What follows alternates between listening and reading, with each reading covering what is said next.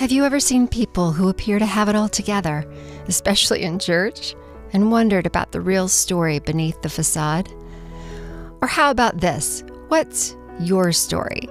And what would happen if people knew the real you? The glorious, the wonderful, the messy, the shameful.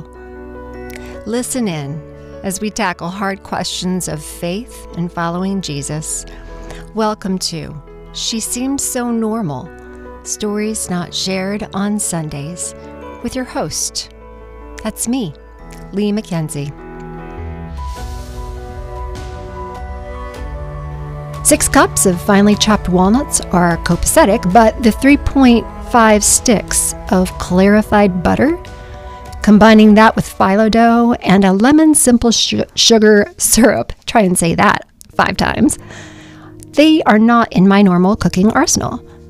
Clarifying butter is not something I've done, but the recipe calls for it, and my 12-year-old talks me through removing milk solids from oil to make ghee.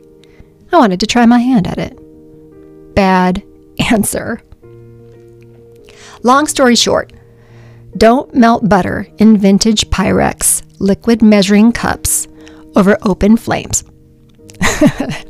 Long story long, there's presently butter melting in my hair and staining my clothes, and my hand is burned. I'm a disaster as I one-handedly write, my shirt ruined with oil, but I'm documenting this mess. How did this all happen? The cracked Pyrex is a simple amateur mistake. The butter was melting nicely over the flame on my stove when I heard a strange noise. Yes, I know. I already hear you, all of you bakers out there shaking your head, thinking to yourselves, Lee, of course you don't heat Pyrex over the flame. But as I reach for my favorite 4-cup measure, I saw the glass cracking internally with a lightning seam from side to side. Amateur. Bella inquires when I exclaim, the heat split the glass. Wasn't Pyrex heat tempered, for heaven's sake? No, Bella tells me, eyes rolling. You should have done it in the microwave. Methinks I'm getting schooled in cooking by my tween over Christmas break. Pouring the butter into another container to cool and separate, I examine the 5-inch crack. Is this measuring cup usable still? Sadly, I know the answer is no. To the trash, my favorite and most useful piece of Pyrex goes. Rest in peace, dear Pyrex. Rest in peace. Walking into the kitchen, I smile at Bella dipping a sandwich into ketchup and relishing the taste. I address the clarified butter, now separated, by stirring it slightly.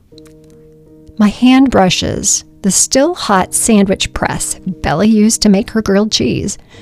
Outside of my finger burns only slightly, but I cry out, surprised at being hurt by something I didn't realize was dangerous. I am upset with Bella for not warning me the press is hot, and so I sternly tell her the next time she uses it, please keep it open so it cools faster and warn people it might be hot. Bonus, when I ask her about it later, she tells me I didn't yell. Well, at least therapy's helping, right?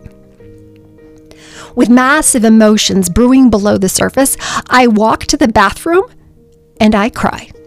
Strange? Yup. Because I'm not really injured. I'm more surprised than anything. But for inexplicable reasons, panic overwhelms me. The hyperventilating begins. Praise God, I communicate clearly between sobs, responding to Bella's apologies and telling her it's not your fault, but I am having a panic episode. Her arms around me feel like a saving angel's hug. I begin alternate nostril breathing to calm myself, and about 3 to 5 minutes later, emotions recede as I gather my wits. The entire episode lasts 10 minutes. Sitting at my computer, trying to comprehend what just happened, I think, what prompted this illogical and unnatural response? And after reading the paragraphs above, the answer is clear. I was hurt out of the blue by something I hadn't realized was dangerous or could hurt me. This revelation helps explain my life. At critical times when people trusted to care for and protect me did not, and others I trusted one minute couldn't be trusted the next. Unpredictable environments and people are hallmarks of alcoholic, abusive, or dysfunctional families. Little Lee had little stability, with things being fine one second, but not the next. Here's my pattern. Calm moves to pain, which moves to surprise, which moves to anger, and then on to panic. And this recurring pattern usually happens with the people I love the most. Life's fine and dandy until pain surprises and catches me off guard.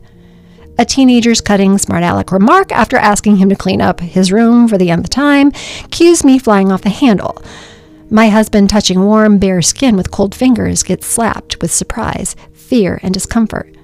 Hitting car brakes while I'm your passenger prompts audible gasps and a frightful clawing of legs. But whatever you do, don't jump scare or grab me. We'll both regret it. And this recurring pattern usually happens with the people I love the most. Life's fine and dandy until pain surprises and catches me off guard. A teenager's cutting smart aleck remark after asking him to clean up his room for the nth time cues me flying off the handle. My husband touching warm, bare skin with cold fingers gets slapped with surprise, fear, and discomfort. Hitting car brakes while I'm your passenger prompts audible gasps and a frightful clawing of legs. But whatever you do, don't jump scare or grab me. We'll both regret it.